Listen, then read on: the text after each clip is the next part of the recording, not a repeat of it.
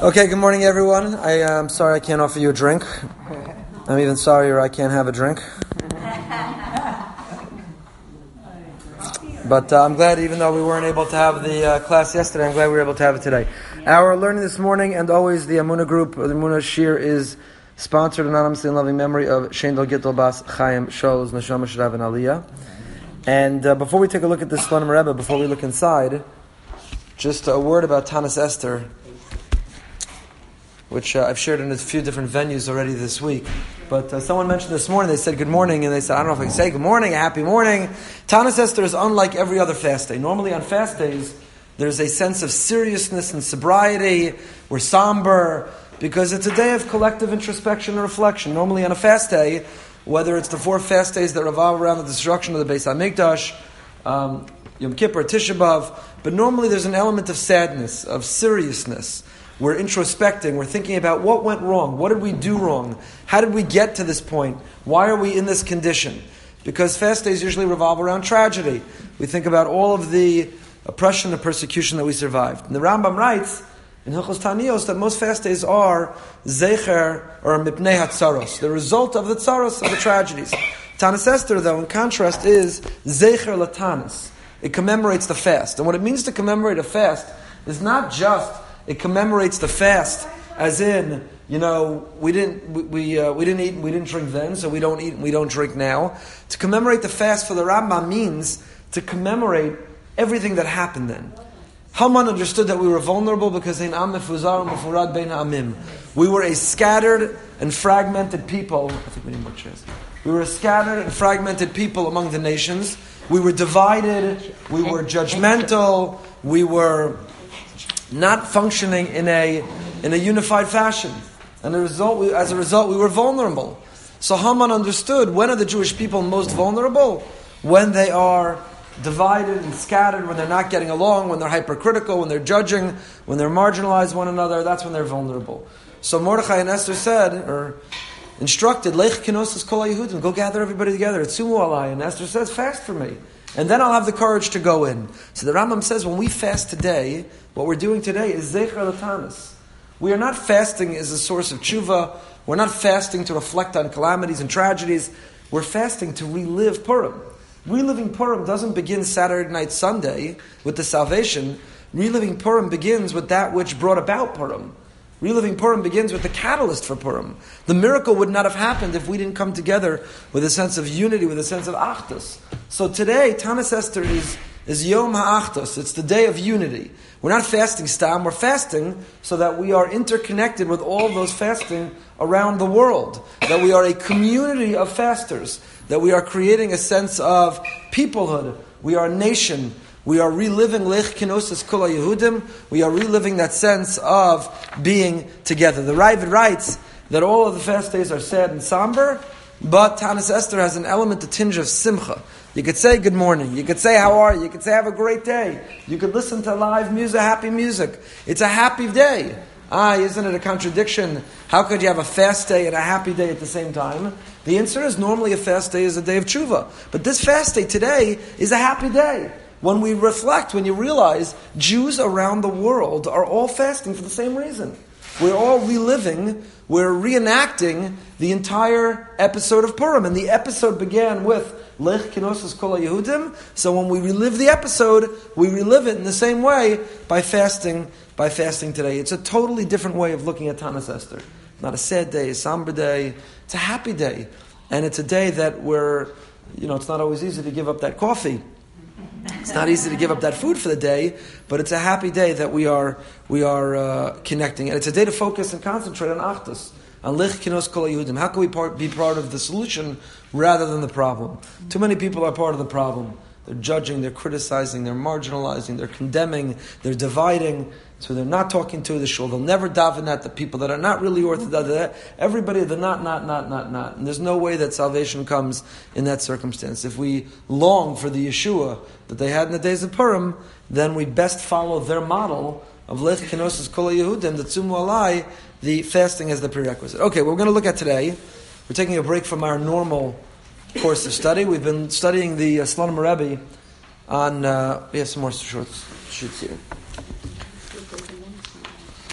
Yeah.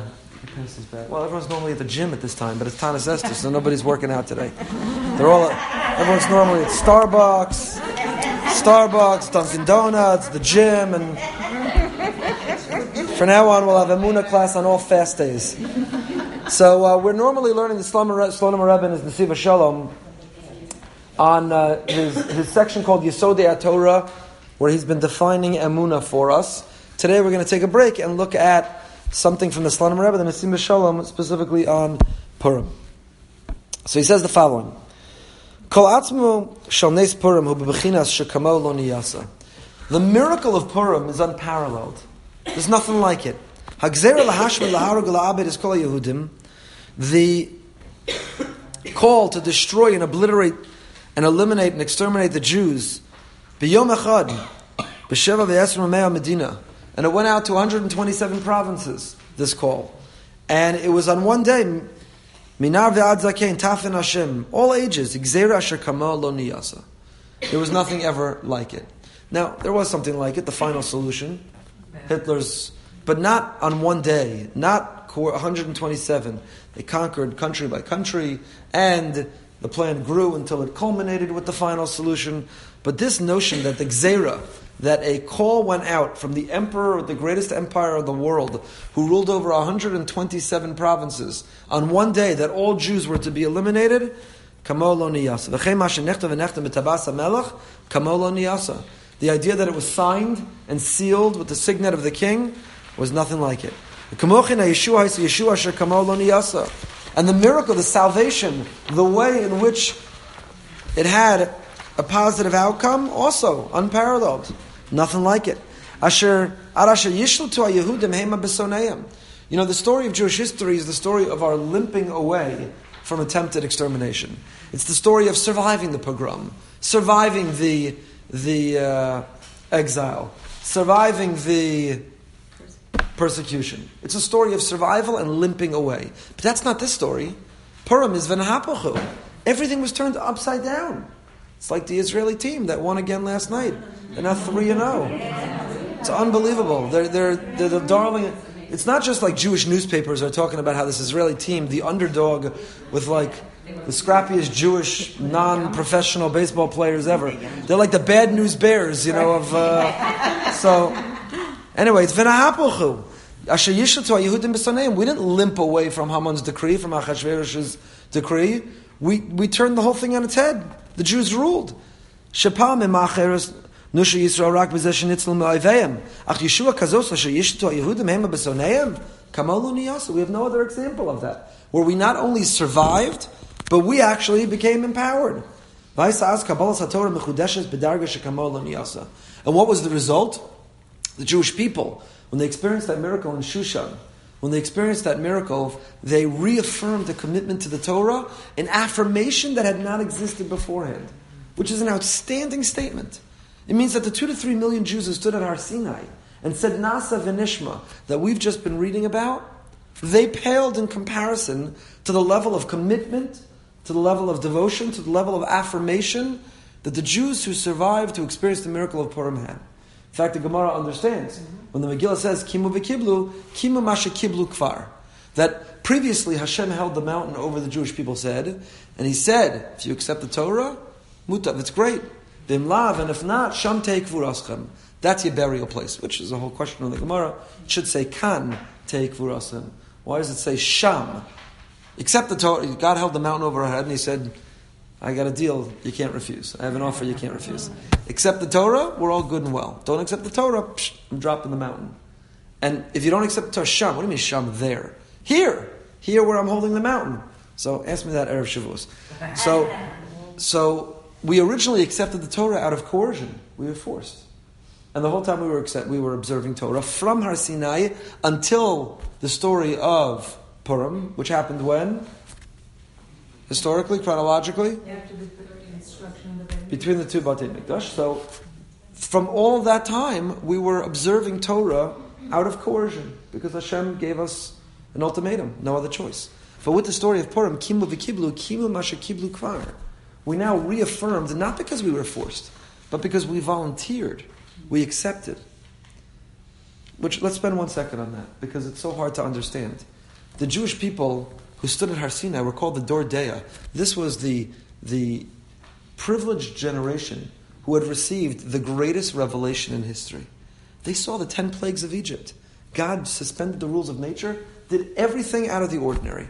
They saw the splitting of the sea. They stood at Har Sinai and they heard Hashem's voice. The Ribbon Shalom communicate directly, not through an agent. This is the Dor Deah. And yet their level of commitment was less than the Jews of Shushan who had attended the meal of Achashverosh, who went to these parties. They were mefuzar umefurad bein ha'amim. Bein ha'amim doesn't just mean geographically they were scattered among the people physically. They were assimilated. They were assimilated in their values. We'll go on a tangent of a tangent for a moment. That's Mordechai is always identified in the Megillah as Mordechai ha-Yehudi. And why is he Mordechai ha-Yehudi? All right, I got it after the first time. He's a Jew. Mordechai the Jew. Jew Mordechai. I got it. So the answer is that everyone else forgot what it meant to be a Jew. You see, Mordechai, there's a great question you could ask on the Megillah, which is, Mordechai's a hero of the story? Mordechai's a villain of the story. Why couldn't he bow down to Haman? The halacha is that Mordechai was allowed to bow down. There's a Tosfos, if you're not actually intending to worship an idol, if you're bowing down and to save a life, that's not included in the Yareg V'Ayav or the cardinal law that you have to give your life. Forget the technical reason. Halachically, Mordechai was entitled to bow down. And yet, he was so obstinate, so stubborn. And his stubbornness risked the entire Jewish people. Because he refused to bow down, Haman became aggravated and agitated, and Haman instigates this entire plot to destroy the Jewish people, because this one Jew couldn't bow down. Just bow down. Haman is going on a tangent. Why was Haman so aggravated he couldn't down? The Gemara Megillah says, Haman min haTorah minayin. Esther min haTorah minayin. Haman min haTorah minayin. Chazal have this cute interplay where they say, where is an allusion in the Torah to this rabbinic story that was only destined to happen generations later? Where's Esther in the Torah? Haster panai. I'm going to hide my face. Where's Haman in the Torah? Where's Mordechai in the Torah? Mar dror, among the ingredients of the incense. Where's Haman in the Torah? Hamin ha'etz. When Hashem tells Adam, you see this garden? It's all yours. Mangoes and oranges and grapefruit, and it's all yours. Enjoy whatever you want. That one tree, just stay away. Hamin ha'etz, just stay away from this one tree. What's the Rav Shechter used to say? What's the parallel? Haman min haTorah minayin. Haman had everyone bowing down to him. Everyone. One lousy Jew refused to bow down. And Haman was obsessed. Haman couldn't go on. Haman was in therapy, taking antidepressants. He was on alcohol. He was a drug addict. He just couldn't overcome the fact that the one lousy Jew wouldn't bow down to him. He had everything else in the garden. Everyone else was bowing down to him. So Haman min haTorah minayin, where do we see a precedent that you could have everything in the world, but there's one thing you can't have, and that's what you obsess over, and it's your downfall? Where do we see that? The Eitz Hadas. We see that the story, that's what it means, Haman min haTorah minayin. So Haman had everything. But on the other end, there's Mordechai. So just bow down. Bow down. The Jewish people's at risk. Just bow down. So the answer is, yeah, Mordechai technically was allowed to bow down, but Mordechai looked around and he saw what was happening. The Jewish people were assimilated. They had totally integrated into the society to the extent that they celebrated their own demise without even realizing it. They went to the party of Achashverosh. What was the party of Achashverosh? This Mishnah. He had calculated, there was a prophecy that the Beis HaMikdash would be rebuilt after a certain period of time, and his miscalculation had concluded that amount of time had passed, and the Beis HaMikdash is not being rebuilt, and it's time to party. So bring out the Kalim, and dress me in the big day kahuna, and let's celebrate that God is no longer, that the Jewish people are no longer the chosen ones, that the Beis HaMikdash will not be rebuilt. And he sends an invitation, he makes a Facebook event, and all the Jews respond to the e-invite, will attend. All the Jews are at this party celebrating their own demise. And Mordechai looks at this assimilation and he says, technically, yeah, I'm allowed to bow down, but someone's got to be a Yehudi. Someone's got to be a Jew. Someone's got to remind them that we have our own identity, that we have our own status, that we are a distinct people, that Ata v'chartanu b'kol ha'amim. And therefore, Mordechai does, and that's the Lech Kinos Kol Yehudim. That's what Tanis Esther is about. Tzumu alai, to fast and to daven and to remember you have a Jewish soul. Maybe you look like the people of Shushan. Maybe you listen to the music of people of Shushan. Maybe you, enjoy the fashion and the style of the people of Shushan. Never forget that you're Yehudim. Lech Kino says, Kol ha-Yehudim. Go gather all the Jews and remind them they're Jews. Remind them that they have a mission. Remind them that they're different. And Mordechai throughout the Megillah is known not just as Mordechai, he's known as Mordechai ha-Yehudi. He's Mordechai the Jew. So this too, so now let's get back to the original. So the Slonim Rebbe had said, the notion that the Jewish people, Kimu v'kiblu, Kimu masha kiblu kfar, that with Purim, the Jews of Shushan observed Torah, affirmed their commitment to Torah at a greater level than those who stood at Sinai, than the Dor Deya, than those who experienced the greatest revelation. And we asked, how could that be? The Dor Deya are this incredibly elevated people. And those Jews of Shushan went to the party of Achashverosh. They used the utensils that we're reading about in our parshas. They wore the begadim that we're reading in this parsha, Tetzaveh. What do you mean they saw more? Kima masha kiblu kfar. I think the answer is very simple. What does it mean, Kafa aleim har kegikis? The Maharal says, it doesn't mean God literally. Are we to understand literally? If you're a rationalist, you're going to struggle with the idea that God lifted a mountain and held it over the head and said, take it or no good, or I'm going to drop it. What does it mean? It means the coercion was the result of the revelation. See, why do we have free will? Why do we have free will? You're choosing right now whether to fast or not fast. You're going to leave here and choose whether to speak Lashon Hara or not speak Lashon Hara. You're going to choose whether to daven with kavanah or not daven with kavanah. Why do we have free will? The only reason we have free will is because God is hidden. Anochi aster aster panai. Esther. Hashem is hidden. If God were revealed, we've talked about this many times. If God were revealed, people often ask, if only God spoke to me, if only I could see God, if only I knew with certainty, I'd be the best, I'd be the greatest, I'd really behave. Why can't He talk to me the way He talks to the people in Tanakh? The answer is, if God spoke to us, we wouldn't have free will. You can't do the wrong thing when you know God is in the room. Right? The example I always give is, some people go a little bit over the speed limit, but nobody ever speeds to pass a police car. You're a moron. You're a moron if you step on the gas pedal and fly past a cop. You're an idiot. Right? Because when the cop's not there, you're not going to get caught. It's not really so wrong. It's justified where I have to go. The speed limit is just for people who can't drive as well as I can. You come up with all these rationalizations why it's okay. You have free will. But when the policeman's in front of you and you understand the consequence of what you're going to do, you don't really have a legitimate alternative. You don't have choices presented. If the Ribbono Shel Olam were revealed to us, if we knew with certainty He was here, could you possibly do the wrong thing? You couldn't possibly do the wrong thing. So the only way to preserve free will, and free will is what gives meaning and purpose to life, so the prerequisite to preserve free will is that Hashem remains hidden from us. So when Hashem is revealed, you have no choice. I think that's what Kaf Aleim Har Kegikis, that's what the Maharal, not exactly in this way, but the Maharal says. Kaf Aleim Har Kegikis means they just saw the 10 plagues. Dafka, because they were the Dor Deya, they had seen the 10 plagues, they saw the splitting of the sea, they heard Hashem's voice at Har Sinai. What are you going to say? Thanks but no thanks? You're going to say I'm not interested? When Hashem speaks to you directly, when Hashem reveals Himself to you directly, it was the ultimate of revelation, and the ultimate of revelation is the ultimate of coercion. Fast forward to the generation of Shushan. Shushan is the ultimate of God being hidden. It's the story of Hester Panim. Megillas Esther doesn't have Hashem's name anywhere in it. If you want to, you could read Megillas Esther and say, what a string of coincidences. Look at that. What are the odds that Mordechai would be a member of the Sanhedrin so he would speak the language, so he would understand the plot to kill the king? What are the odds the king couldn't sleep one night and he'd ask for the book and he'd dafka open up to the page to read about it? What are the odds he'd ask Haman to parade Mordechai around? And what are the odds? And what are the odds? And what a coincidence. And what chance? And what randomness over and over. If you want to read the story of the Megillah as a story of chance and happenstance and randomness, if you want to read it the way Amalek would read it, Asher korcha baderach milashon mikra, everything is chance and happenstance, you can. Megillah is the ultimate story of hiddenness. But our job is to see that every time the word Hamelech is used in the Megillah, Hamelech is not talking about Achashverosh. Hamelech is referring to the Melech Malchei HaMelachim. Hashem's name is in the Megillah. It's just between the lines. You have to look for it. You have to reveal it. You have to uncover it. Which is the essence of its name. I've been saying this all week in different venues, so I apologize if you heard it already.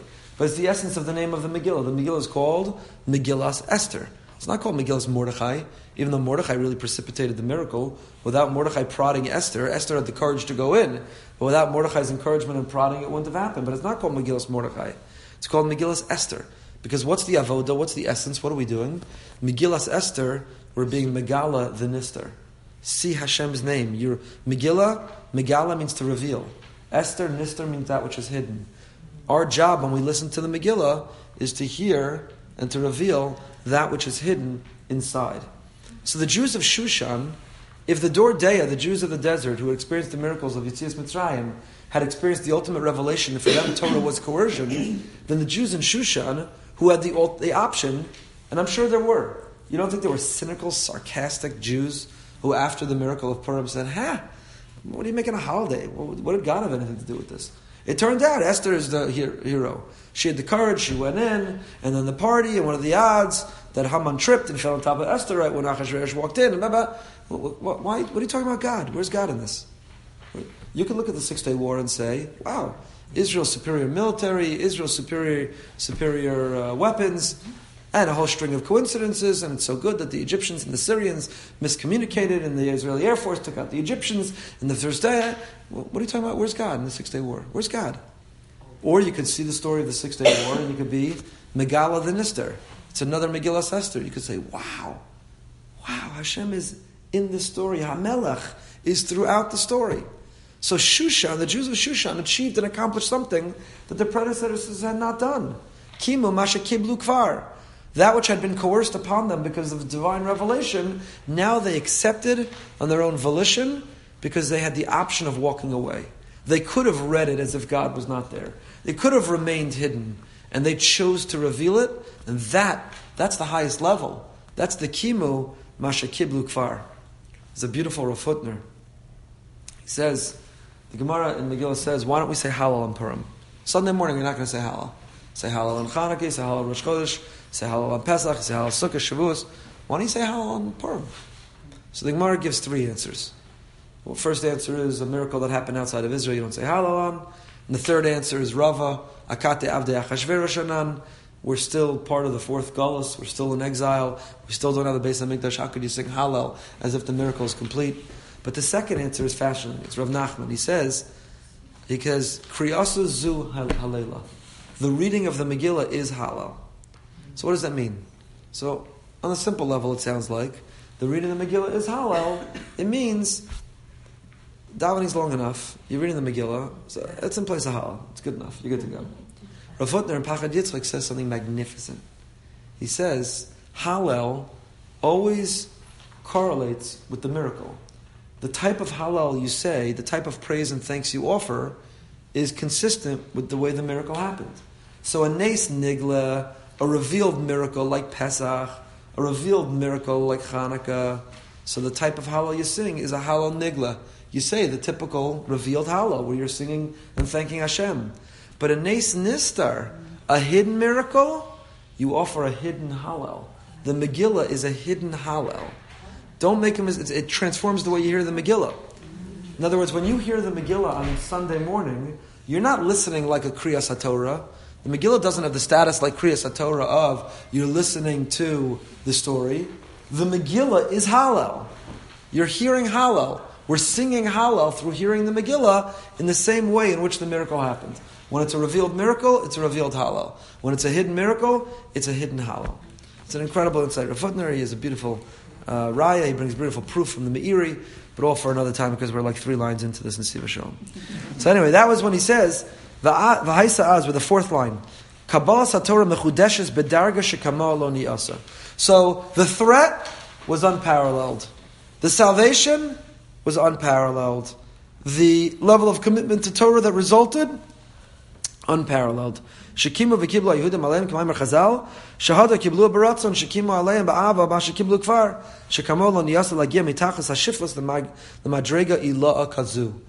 That the Jews had gone from this low level to the highest level. From being forced and coerced to doing it out of volition, out of a sense of volunteering. V'gam b'madregas ha'elyona shal seder hishtal shalosh ha'or isa me'ari ha'kadosh sheish be'inyan neis purim b'chinas ha'ara asher me'olam lo niyah kamahu. The Ari HaKadosh, if you look from all of what I've shared with you now, is is revealed Torah. But then the Slonim Rebbe quotes the Arizal. And the Arizal says that the light of Purim brings a light into the world. You can tap into a light that is far brighter than any light the rest of the year. V'sefer HaKadosh Sar Makdoshim Ifligu be'erach hanesha yu az giluyim nizkavim yoser me'asher be'kabbalas HaTorah. V'Rebbe HaKadosh Mirazin, the Razin Rebbe Zchus Yagen Aleinu, Amar al Hadi Isa to Yom HaKippurim or Yom Kippurim, Tikkunei Zohar. The Tikkunei Zohar says that Yom Kippurim is Yom Kippurim. Right? Everybody quotes this from the Tikkunei Zohar. The Zohar says it's not a coincidence that the names of these two holidays, Purim and Yom Kippurim, we call it Yom Kippur for short. We abbreviate it, but the real name is Yom HaKippurim, Yom Kippurim. Yom Kippurim. It's a day that's only like Purim. So which of the 2 days is greater? Purim. Purim is the greater day. Rav Hutner and Pachad Yitzchak there also talks about Purim and Yom Kippur are 2 sides of the same coin. So Yom Kippur is the Bein Adam L'Makom. Yom Kippur is the day in which he says the following: Purim and Yom Kippur are 2 sides of the same coin, where Yom Kippur, we attain a high level through removing ourselves from the physical world. We are angelic. So by abstaining, by living ascetically, by not eating or drinking or leather shoes or anointing or pleasure, we are angelic. We transcend the physical world. We are souls. Purim, we are able to achieve the highest level, not by transcending the physical world, but by transforming the physical world. So what's the opposite of not drinking?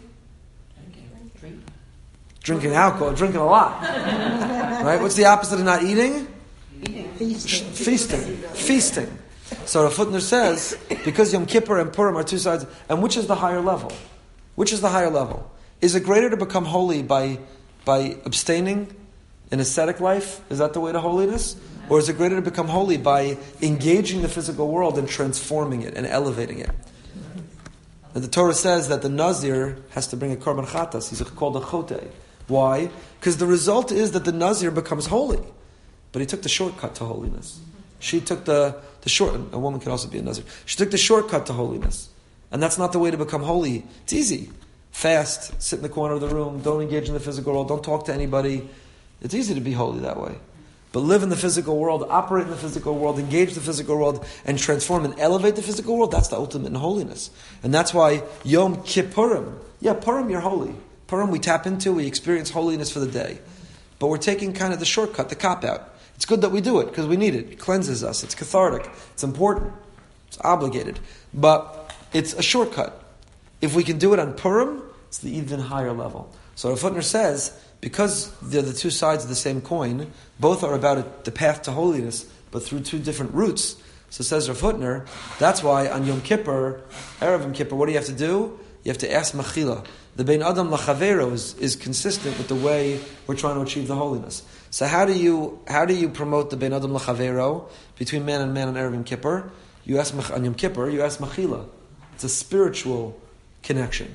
What do you do on Purim? You deliver Mishloach Manos. It's the physical means of creating interpersonal bonds and connections. Here's a beautiful, beautiful mimer that traces this whole path. That Purim is the finding Kedusha in the physical. Yom Kippurim, the lower level, is finding Kedusha in the abstaining from the physical. And the whole way that we observe the 2 different days, in terms of the Inuyim versus the Mishteh, in terms of the asking Mechila versus the Mishloach Manos, and so on, is all consistent with the nature of the 2 different days. So the Tikkunei Zohar says that Yom Kippur pales in comparison to Purim.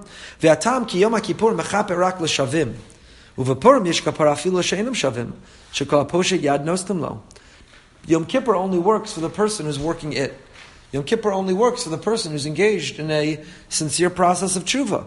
But Purim provides a kapara even for those who are not engaged in it. Because the halacha is kol ha'poshet yad nostim lo. Shulchan Aruch, the Ramah quotes that anyone who sticks out their hand, you got to give them stuck on Purim. Whatever the standards are the rest of the year, that's why kids all walk around, and hasn't really hit our neighborhood, this minhag. But the notion, kids who know this halacha will walk around and stick their hand out to every adult and get $1. They get Purim gelt. This is the idea of where it comes from. So the Slonim Rebbe is applying this halacha from the physical sense to the spiritual sense, that that Yom Kippur requires sincere attempt at tshuva, whereas Purim, everybody's accepted. As it says, the Rebbe HaKadosh of Moshe Al Yaakov Bria Mikushnitz, the Kushnitzer Rebbe, B'Sifra Das Moshe, B'Shem HaRebbe HaKadosh Mi Barditchev, the Barditchev Rebbe, Rebbe Levi Yitzchok, Shelefamim Nichta Magzar Din Latova B'Yom HaKippurim. Sometimes our year is signed and sealed on Yom Kippur. V'yesh Shedochem Zos L'Chanukah, Shu'ez Ratzon Miyuchad. Right? This is the greatest scam is the wrong word because it sounds harsh. But the Torah is so brilliant, and our rabbis were so brilliant. They understood people operate on deadlines. They need deadlines. So the idea you could do tshuva any day of the year means that you'll never do tshuva. I'll do it next week. I'll do it next month. I'll get to it after Pesach. I clean it. I'll do it eventually. But by instituting deadlines and timelines, it forces us to behave in a certain way. But even those are not really hard deadlines. So, Elul, we say you better get ready, Rosh Hashanah is coming. Rosh Hashanah, you say you have a Seres Yemei Tshuva. Seres Yemei Tshuva, you say you have Yom Kippur. Yom Kippur, you have until Ne'ilah, then the doors are shut. But they're not really shut all the way because you have till Hoshana Rabbah. And if Hoshana Rabbah you still didn't get through, you have till Zos Chanukah. The 8th day of Chanukah is Zos Chanukah. V'yesh pa'amim sheduch ad Purim. And if you didn't get it done by the 8th day of Chanukah, says the Berditchev Rebbe, you have till Purim. Sha'az hu gemar ha'chasima tova. Because when the Megillah says that it was sealed with Tabas HaMelech, Purim. That's when the king, Purim is already like Erev Rosh Hashanah. It's already Erev the next Yom Kippur. You know? It's Erev Pesach. Yeah. It's Erev Pesach. Yeah. Yocheved Zaidi used to end the Seder by saying every year that if you put your ear to the table, if you listen carefully, you could hear the sound of the shofar. V'yesh pa'amim shedochem ad Purim shu'az gemar chasim atova. Hatam bezakev and shirak b'Purim yesh bechinas kol aposhid yad nostin lo. Afilu l'she'enim shavim. Al kein dochem es gemar chatima l'Purim. The reason that we delay the actual sealing till Purim is because by Purim everybody gets in. Because even those who are not sincerely engaged in the process, whoever sticks out their hand is answered. So until now,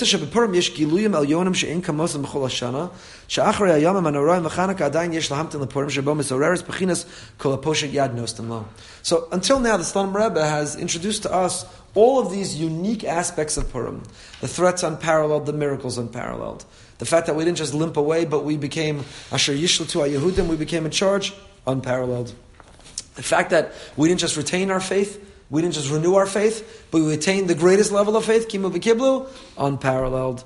The fact that Yom Kippur pales in comparison to Purim, wow. The fact that even those who are not returning sincerely are accepted, Purim. The fact that Purim is a window that provides a greater light than any day the rest of the year, amazing. So what is it about Purim that's doing all of this? That's the question. We're going to end here. I'm just joking. Ubiyar ha'inyan, says the Slonim Rebbe, B'koach masha imshichu es neis Purim shekamol niyaso ma godol nyano sheyom yesh lebar api anemar b'Megillah shamar Mordechai lashiv el Esther. It all comes down to the following sentence, says the Slonim Rebbe, the greatest sentence. Esther hesitates. Mordechai says, "Look, mi yodeim leis kazos igat b'malchus. You didn't want this position. You didn't ask to go into that competition. You didn't want to win it. But who knows if this is why you're here? It's been ordained that we're all going to get killed. But I'll tell you what, Esther, you know what? You don't want to do it, don't do it. Revach v'atzala yamod lihudim mimakom acher. You don't want to do it, don't do it. Says Mordechai, I know we're going to survive this. I know we're going to be just fine. Everything's going to be okay. Hashem's got our back. You can be the heroine of the story, or someone else can be the hero of the story. Revach v'atzala yamod lihudim mimakom acher. You don't want to do it, don't do it. V'zu ha'isa tshuva l'divrei Esther shetana kol avdei hamelach yodim asher kol ish ve'isha asher yavo l'melach alachatzer pnimis asher liikra achaz dato lahamis. Esther was telling Mordechai, I don't know if this is a good idea. If anyone goes there and they're not invited, their head's chopped off. I don't think this is a very good idea. Das Esther ha'isa shebeofen tivi ein kan shum derech lahavi revach v'atzala ki kol asher yavo l'melach achaz dato lahamis. What was Esther's argument? You have to understand that Esther was not unrighteous. Esther was righteous in her own right. She didn't believe Revach v'atzala yamod Yehudim. She didn't trust that Hashem had a master plan. Things were going to work out. So what was she telling Mordechai? Why did she demur? What did it mean? I don't know if this is a good idea. So the Slonim Rebbe says Esther was looking and she was analyzing the facts. She was looking at nature. And she says, according to the natural order of things, according to what appears to me on the surface, there's no way here. Anyone who enters the king without being invited, they're going to be killed. So what, she didn't believe that they were worthy of a miracle? And the answer is no. She looked around the Jews, she saw what Mordechai saw, and she said, they're going to a party that celebrates their own demise. They're eating and drinking out of the kelim of the Beis HaMikdash. They're wearing the big day kahuna. These assimilated, no good, oisvarf, reject, rebels. There's no way they deserve a miracle to happen for them. So therefore, I don't see how this is possible.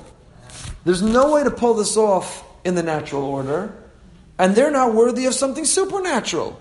So I just don't see the way out. I don't see it. V'imkein apitora ein lalachas el melech l'chinam. She's going to go into the king uninvited, risk her life. In the king's inner chamber are idols that are hanging from the wall. It's forbidden really for her to be there. What's she going to risk her life? She's going to contaminate her soul even more than she had already by marrying Achashverosh, by being in a room with these slumim, with these idols, when she sees that there's no way it's going to work. V'amar Mordechai lahashivla al zeh. So Mordechai answers her, no. Revach v'atzala yamad yudim b'makam acher. Sheyabor lo shekach yiyeh. V'atu beis avich tovedu. You and your mother's house, you're goners. You don't want to be the catalyst for the redemption? You don't want to bring about the miracle? You don't want to be the hero of the story? You will not be a footnote to history. You will be absent in history. But says Mordechai, you see there's no way out. I see there's no problem here. Why did Mordechai have to throw that in? Isn't it a little gratuitous? Couldn't he have said to her, you don't want to be the heroine? I think, by the way, it's politically correct now. Even women are heroes. You're not supposed to call them heroes. You don't want to be the hero? So don't be the hero. Someone else will be the hero. Why did he have to throw in, but you and your family, you're goners. You're going to be destroyed. That's gratuitous. Why couldn't she survive with everybody else through someone else being the hero? Ela Mordechai savar shitoa b'chol mashmo shel bitachon. Kima makom yesh lekol cheshbonos hativiyim she'at omer she'en sikuyim al pi teva. So here's what's... Hold on, Penny. Stay one more minute because this is the punchline. Okay, go ahead. What Mordechai was saying to Esther was, you don't understand what bitachon's all about. You don't get what emunah is. Emunah is not when you see a way out, you have trust that Hashem's going to let you walk through the way out. That's not emunah. You saw the way out, just walk through the way out. Emunah is when you see no way out, and you still believe that things are going to be okay, when you have no idea how it's going to work out, but it works out. From where? Mimakom acher. So Slonim Rebbe, and he says this many times throughout the Sefer, that the core of the Megillah, the story of the Megillah is, what the core of Emunah and Bitachon is the belief in Makom acher. Somewhere else. Somehow, somewhere, some way, Hashem is unlimited in what He can do. Mordechai says, I could care less what's possible in the natural order. I could care less what you see on the surface. I could care less what you think the limited possibilities are. Makom acher. There's always something you're not thinking of. How many of us in our own lives found ourselves in a situation that we thought there was no way out of? Financial situation, a health situation, some challenge. And all of a sudden, there was a new solution that we had never even dreamt of, that we never thought could be, that was never even a possibility. Mm-hmm. That's the Makom Acher. Esther had amazing emunah and bitachon, but it had limits, it had a ceiling. It only went so far. She failed to subscribe to the principle of Makom Acher, that Hashem can make it happen from somewhere else that you don't even see, that you can't even imagine. And Mordechai says to her, not only will salvation come, but it's going to come in Makom Acher, someplace we can't even dream, we're not even anticipating. And because you don't believe in the Makom Acher, you won't be part of that miracle. Because you don't believe that Hashem is capable of anything. You think Hashem can only bring miracles from that which you can imagine. The miracles have to be within your comprehension. The miracles have to be among the options and alternatives that you can dream of. That's not Emunah and Bitachon. Emunah Bitachon, says Mordechai, is to believe in the Makom Acher, that when you've given up all hope, when you think the impossible, to know that it's still possible. Kamashikosav Ramban, Pasuk says in Tehillim, Betach B'Hashem va'asei tov. Hiktim betach b'Hashem la'asei tov. Afa b'she'im b'yodcha ma'aseh v'teida b'atzma chashata rasha im kol zeh b'tach b'Hashem ki hu ba'al harachamim v'yirachamecha. The pasuk in Tehillim says, first believe and trust in Hashem, and then do good. What do you mean? Don't you have to first do good and earn trusting in Hashem? The Ramban says, no. Hashem is your loving Father. He quotes this to Slonimer and the other sefer that we're studying of his as well. So we've seen this. B'tach b'Hashem means Hashem's your Father. Trust in Him. Even when a child has disappointed a parent, so the parent took away the phone and the iPad and the laptop and grounded them, but now there's a car that's about to slam into the child. Is the parent going to be, they're in timeout right now, so I guess I'll let them get hit by the car. The parent still grabs the kid out of the way. B'tach b'Hashem. Yeah, asay tov to get your iPad back. But the big things that you have to know Hashem has your back, b'tach b'Hashem. Sheyehudi tzarech la'amin l'vtoach b'Hashem, afilu madayin ina usa tov. Afilu rasha gomor. Even if you're unworthy, even if you're on a low level. Mordechai says to Esther, b'tach b'Hashem. Look around. Are they assimilated? Yeah. Have they sold out? Absolutely. Are they on a really low level? 100%. Are they in trouble? Do we need to inspire them and work on them? We got a lot of work to do. But should you therefore give up that Hashem is not going to cover them? That's not emunah. That's not bitachon. That's not what we believe. B'tach b'Hashem v'asei tov. Asei tov comes after. First b'tach b'Hashem. Even if you think that the Jewish people are unworthy, go into that king. You know why? Because the Rebbe Vatzalai Yamod Yehudim Makom Acher, there's a Makom Acher. There's always another possibility. Hashem can bring salvation and solutions even when you can't even imagine it. Hari al pitora mechuyevas at limsor nafshecha lalechas nafshech lalechas el hamelach. Al pitora, if you have real amunah bitachon, betach b'Hashem v'asei tov, go into that king and trust that makom acher. That even though it violates the rules, you can't go in uninvited, and even though you can't imagine what Achashverosh is going to do and how he's going to receive you, never stop believing the makom acher. Never stop believing that there's another place. This level of bitachon is called mimakom acher. He goes on, he talks about there's two ways of believing in Hashem. There's Anochi Hashem, that's the Hashem on one level, and then there's the Elokecha, Asher Teisicha Me'eretz Mitzrayim, the God who took us out. The Anochi Hashem, that's in this world. The daily Amunah Bitachon. The daily Amunah Bitachon, that I thank Hashem, you gave me my legs, you gave me the air to breathe, you gave me the roof of my head, you gave me the car, I thank Hashem for that. That's Hashem. But Elokecha Asher Teisicha Me'eretz Mitzrayim, that's the origin of mimakom acher. Afa bisha ina hagun ve'ina kedai v'api aseder l'magilo klal revach v'atzala ha'ol ki betach shesham evtacho Hashem ze gufa mamshich lo Yeshua. What brings the salvation is when you could tap into that super incredible level of faith of mimakom acher. Not just I believe Hashem can make it happen from among the possibilities I can see, but that Hashem is going to make it happen beyond anything I can imagine, beyond my comprehension, beyond what I could picture, beyond even what I can dream. And that explains the dialogue, the conversation between Mordechai and Esther. When Mordechai was encouraging Esther, it explains why he says, Atu beis avich tovedu, and it explains the uniqueness of Purim. We're going to end here, we don't have time to go through the rest of this long piece, but I'll skip to the punchline. What he's saying is that when you can tap into the level of bitachon, then that's that great light. That's the unparalleled light. The bitachon of Yetzias Mitzrayim, the Chag HaEmunah of Pesach, there's a lot of light. But it's not as great as Purim. When they thought all hope was lost, there is no solution, it's impossible. It's an even higher level. The light is even greater. And that's why it's unparalleled miracles. And that's why Asher Yishlatu HaYehudim. And that's why Kimu V'Kiblu Kvar. Because now they affirmed something of their own volition. They weren't coerced. There wasn't revelation. They believed in that makom acher, and the miracle came through for them. They survived. They didn't only survive, Asher Yishlatu. And because Asher Yishlatu, Kimim Asher Kiblu Kvar, they had an even greater relationship with Hashem than they had before Him. So our avoda, our work, we have a longer Purim than usual. Usually Tanis Esther is Erev Purim. So this notion that Tanis Esther is the beginning of the celebration of Purim is a 48-hour period. But now it's Tanis Esther, Parsha Zachor, it's Purim. We got the whole weekend to work on this.